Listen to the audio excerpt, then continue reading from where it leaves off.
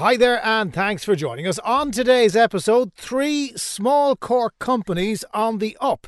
One keeping kids fit, another providing real-time translation, and another that's offering a shared space for creatives.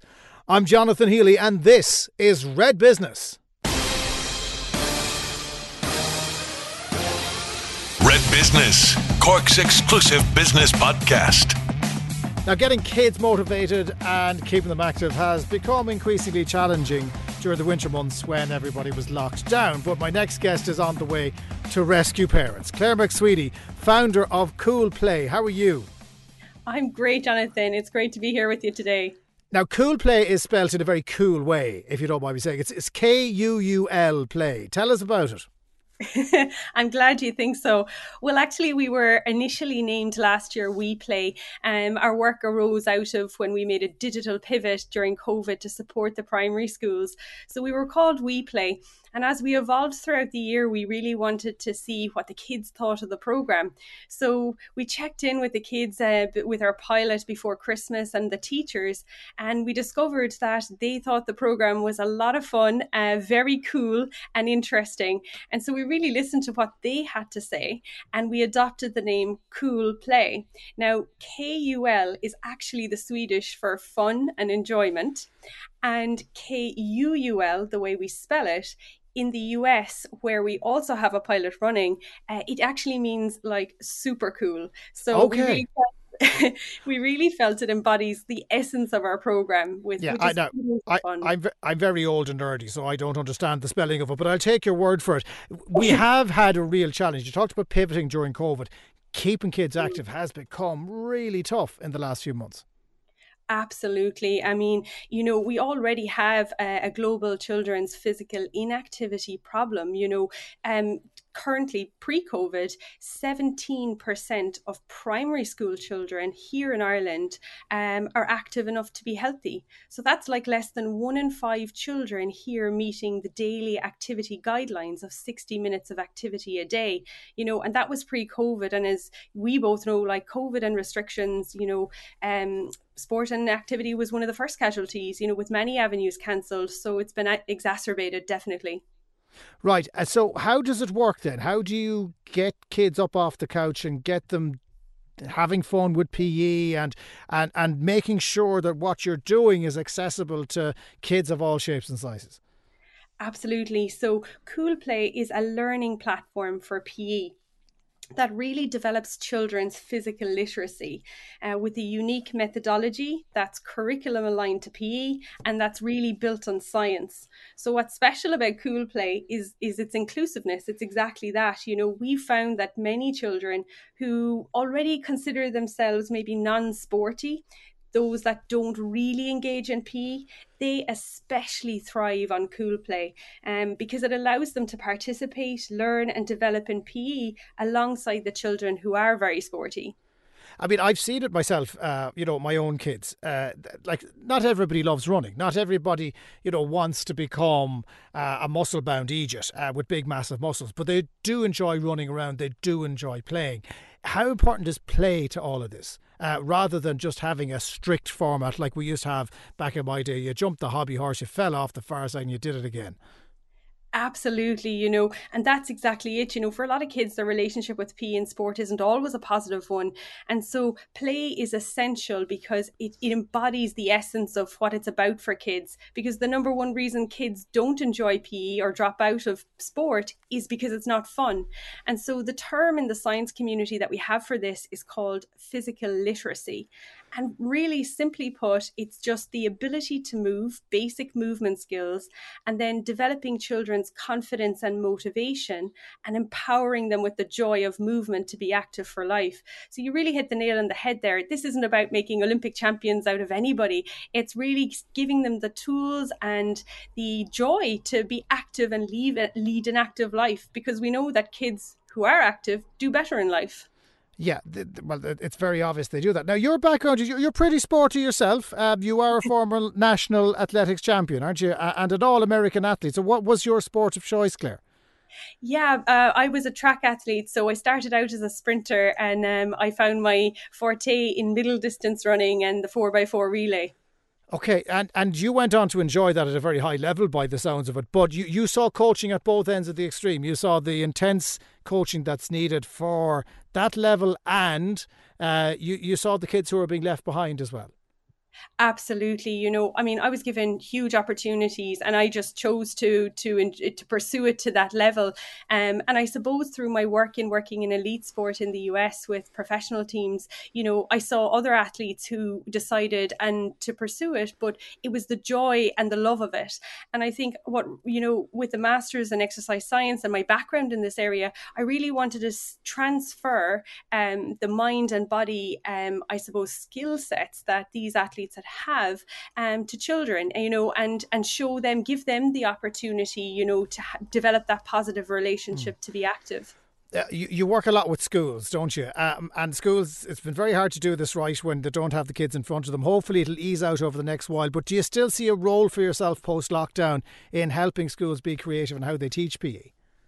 100%. So this particular platform is ideal during COVID and absolutely post-COVID as well. So through the learning platform, it empowers the teachers to be able to lead the PE class through instructional, gamified, interactive learning content. It fosters that environment for the children's motivation. And so it takes the planning and the chaos out of PE for teachers, allowing them to really approach it in an integrated wellbeing approach. So we're considering really developing both the mind and the body in PE. So, I mean, if you can picture a 10-year-old little boy or girl who believes that they're not sporty or they're not good enough, or, they're the kid that always gets caught, in the game of tag and they're hanging at the back of PE. It's no wonder that these children, and there's a lot of them, who have low confidence and low motivation to join in. And I've worked with over 2,000 kids in primary schools and in over 50 schools actually, and I've seen this on a daily basis. So when their teacher uses KuulPlay as a support tool, the child then goes on a journey of discovery where their self-belief actually shifts. And we've seen this, in our studies with the pilots and the feedback from the teachers afterwards, where the children are telling us well, actually, I can do this. And actually, I really like this. And that leads to that behavior shift, where they become more active outside of PE. And one of the unique things about this platform is the children can access it at home with their families and their parents. So the learning is being taken home and they can communicate back what they're doing back to the teacher. And, Okay. From our pilot, the teachers were absolutely astounded because the children were quite happy to do all of this activity and as almost like as homework, but not homework. It sounds like you're really empowering the kids, which is exactly how you should do it, to get them up off the couch. And fingers crossed that we'll all get back to moving around outside and they'll get back to their sports and they'll get back to doing PE using the KuulPlay rules together as opposed to doing it virtually in the next little while. Clare McSweeney, the website is KuulPlay. That's KuulPlay.com. Good luck here. Good luck in the statesides with your plan over there. And thanks so much for joining us on Red Business, Clare. Thanks, Jonathan. Red Business. All that's best about business in Cork. Next up, we're going to talk to the man behind a not-for-profit shared workshop in the heart of Cork City's Docklands. Fergus, where's your surname? Fergus Summers. Fergus Summers, how are you? I'm very good, Jonathan. Lovely to talk to you. Thanks very much for joining us. You're down in the Marina Industrial Park. Well, you are at the best of times. Obviously, circumstances being what they are, you're not there at the moment. But I love the idea that you're bringing local furniture making back to a location that was just the heart of industry in Cork for decades. Absolutely, and it's a really nice place to be. Actually, the Marina Park, it has such history for Cork City. You can almost feel the enterprise and the work that was done there oozing out of the walls.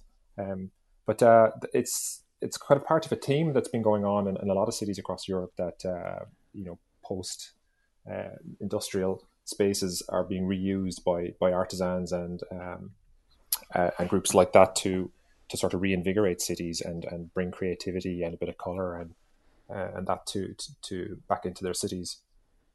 So it's a really nice location. Yeah, it is, and what you're doing there is great as well. Tell us exactly what the project is all about. Well, the Benchspace as an organisation was established to equip and support graduates coming out of creative courses in Cork City. So we're talking about kind of making based disciplines like furniture making, jewelry, glasswork, metal. So my own day job, I work for Cork ETB teaching furniture making, and it's something that some of us had recognized for a while, that we were training a lot of people, very creative, talented, skilled people, and once they left the educational environment with all its resources, they were often found that the real world was a very difficult place to navigate. They needed a whole new set of skills now to try and make themselves visible and to find work. And so building a career as a creative person is challenging enough in Cork without some support. People often become isolated, and then it's kind of typical of craft and design workers that they do so much work, in small studios away from the public eye. I mean, it's not a collective experience, because you are kind of on your own using your artistic ability. By bringing them together, by bringing people of a similar disposition together in a single location, what are the benefits? Well, there are a lot of benefits.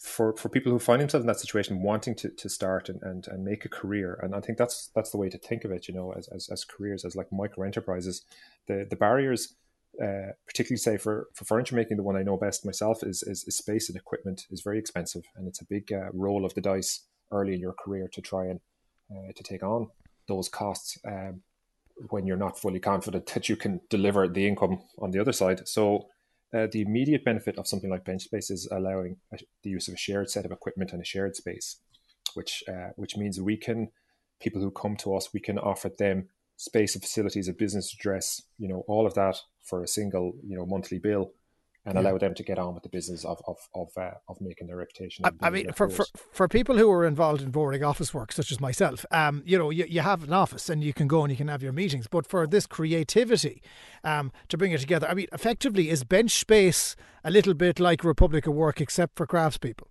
It's very like that. Yeah, exactly. And it what it does, apart from the physical things of the space and the equipment, you're immediately into a community of people who are like-minded and facing the same challenges, and there's there's a lot of peer support, a lot of peer learning, the whole thing of just becoming exposed by being in the Benchspace space in the middle of the city in a commercial environment rather than tucked down a laneway someplace in the countryside.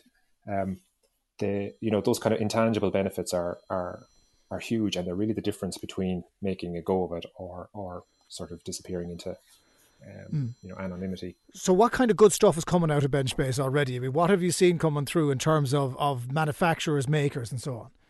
Well, I suppose it is an artisanal type of aspect of activity. So say if you were to come to Benchspace at the moment, what you'd see is our first unit, which we established in 2017, is a woodwork shop. So it's got woodworking equipment, and it's got bays for 5 makers who can establish in there. So we've had a turnover of people who have gone out of there, who are now running their own small enterprises. And more recently now, we have some jewelers and goldsmiths who joined us in the last year or so. And we're growing that community as well now. And I suppose, I think, like a lot of businesses now, things have slowed down a lot with COVID and that. But as soon as we get over this patch and the restrictions lift a bit, we have other disciplines that we want to roll out, like textiles and metalwork, and then on into some digital technologies. So, you obviously, your background, you were a teacher as well, weren't you? I still am. As you mentioned at the outset, Benchspace is run as a social enterprise. So up until quite recently, it's been run primarily as a voluntary activity, but and I suppose maybe we talk about that in a moment. Thanks to the Leo, we're putting that on a professional footing more and more, and we should see some big improvements, big step change in the next 6 months. So tell us a little bit about that support then, because obviously Local Enterprise Week is a big thing around now. What have the Leo done that is of great assistance to organisations such as Benchspace?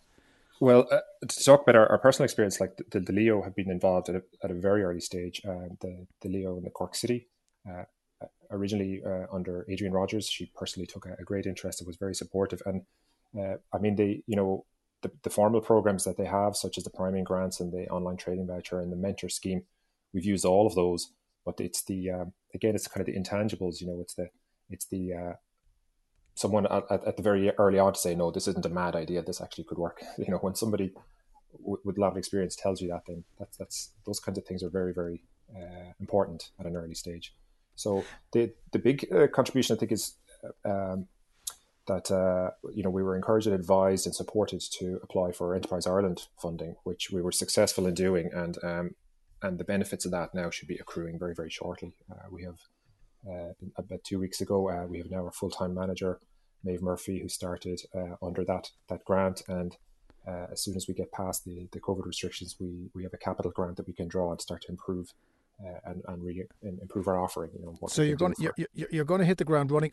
Bottom line, everything that's produced there has to be sold. Is every artist and maker responsible for selling their own work, or is there somewhere we can collectively go and view everything? Well, at the moment, it's a bit like that, but there's another organisation, Cork Craft and Design, which is similar social enterprise, and so in fact you'll see that this summer now at a lot of events organised as part of Cork Craft Month. They also have a retail space in the city in the Mills in Douglas.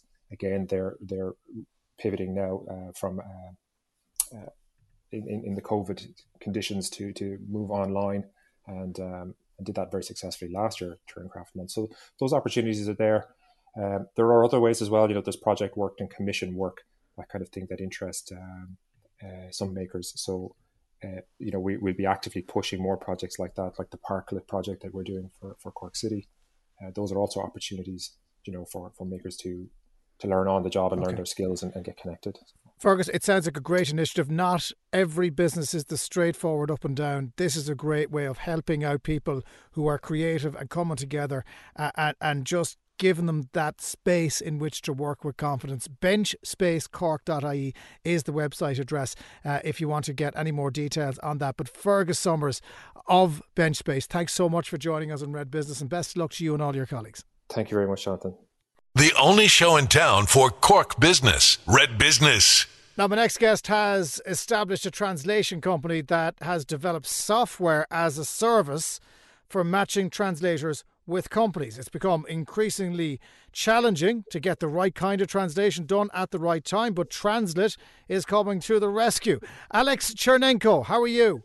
I'm very good, Jonathan. Thank you for having me today. Tell me a little bit about Translit. When did you set it up? Well, we started in 2009. I was working as a translator interpreter, and I was helping individuals translating their personal documents and helping them to communicate where they go into hospitals, guard stations. So, working as a freelancer and then moving into starting my own business. And from then, we kind of grew to 3 office locations and a team of 20 people, and now serving both individuals, businesses, and even government bodies providing translation interpreting services. It's very much a personal service, though, isn't it? You need a human. You need somebody there to translate in real time. Software hasn't quite made it to the point at which it can do real-time translation to the standard required. Yeah, and when we talk about translation, we have to make for the listeners very clear that there is translation and interpreting. So translation has a good bit of technology with machine translation, where the interpretation side of things still requires human, and that's where Translit actually is positioning itself. We are more focused on human to human voice translation. We still do written and translation, but we actually specialize in voice services. And yes, indeed, it still requires human to human connection. So what does Translit do? So who are your main customers, if I can put it that way? Well, if you start with individuals, that could be anybody who translates documents or cannot speak English language, which is of course spoken in Ireland, and they need to speak, whether they're a doctor or a welfare officer or policeman, doesn't matter. So we help to provide a written and spoken communication. And when you come to clients, it could be a solicitor talking to their client, it could be a GP, or it could be a government body who has non-English speaking class talking to their employees and staff. And then would be conferences, event organizers who have international delegates who want to participate, but again, they don't understand the language and they want to listen it in their own language. So it would be across different industries. Yeah, and you presumably have a bank of translators, if I can call it that way, to pull from. How many people do you work with? Well, as of now, we have more than 3,000 translators, interpreters in our database. Okay, so that's a lot of people. Covering how many languages? more than 120 languages. And when you look at different language pairs, I would say it could be a couple of hundred. Yeah, now basically, Alex, I'm seeing why you need software to manage all of this, because if you've got 120 different languages, you need to be able to go through that quite quickly. How does the new software product work? Yeah, so to tell you how the idea started, the world moves online towards marketplaces. So you want to order a taxi. Before, you used to read many taxi agencies and they would connect you with the drivers. And then apps become popular. So you just pick up your mobile phone and you would press a button and a taxi would arrive. You would do the same thing with food deliveries, but that hasn't happened to the language industry. So we came up with this idea to actually create a pizza-like or taxi-like experience for somebody who is going to a conference or who is going to their doctor, and they just order an interpreter without having to read 10 agencies, get quotes, and go through this hassle. So the idea was basically to build a software that would match interpreters with the clients directly. That's where it all started. And it kind of grew from there. So what has the customer response been since you've gone to market? Well, we launched in November last year, and since then we already have 2,500 users. So we have about the 2,200 interpreters already registered, and they're based not just in Ireland but overseas. And then we have clients and other language service providers. So the users are growing. The number of jobs is only getting started now. So we focused on the user growth. We haven't had many transactions yet on the platform. So it's only kind of getting traction now because of the remote environment. And I believe that COVID actually were more of an opportunity for us to actually have the users transition into the online and remote. Why set it up in Cork, Alex? That's the real question. It's a business that's on the up, and certainly you can see how it'll become very, very big. But why launch it from here? Well, I moved to Cork in 2012. And we kind of opened up an office there. And I think actually the company growth started with the Cork base. We had office in Limerick and Dublin, but when we set up a base, we began a relationship with local business, and actually our investor is from Cork. So we were able to secure an investment deal. We were able to secure 2 government tenders pretty much after launching the office in Cork. So it's been like, and of course the local enterprise office, they've been much of a help for us. So with the help, I'd imagine your ambition though was rather global, because this is the type of product that could spread quite easily. It will work in different markets. Indeed. So the ambition was that we start in Ireland, then go to UK, but we already see more users outside of Ireland than actually inside. And yes, it has a huge potential. We are growing our user base, and we are essentially improving the technology. To add one point, so when we created the software, it was a booking and scheduling, and then everything went remote, but our technology did not provide actual service delivery. So think of it this way, it's like you can book somebody, but the actual service has to use a third-party technology. And as of January, which was just last month, we actually launched a second technology to be able to provide interpreting directly to the clients. So we now have 2 pieces. It's you can book and schedule interpreters, but you can now also receive the service via a second piece of technology that we just launched a month ago. So we are adding these new features to kind of respond the way the world is moving. So people can find out more by going to the website, which is translit.ie. That's translit.ie. Alex, it's a fantastic company, a great idea that has come from relatively humble beginnings, but is definitely heading in the right direction in 2021. Absolute pleasure to talk to you. Thanks so much for joining us on Red Business. Jonathan, thanks a lot. It was a pleasure. My thanks as always to all of my guests. Don't forget you can download every episode of Red Business from redextra.ie. Myra Hayes-Goff was the producer, and we will catch you on the next one. Red Business, Cork's exclusive business podcast.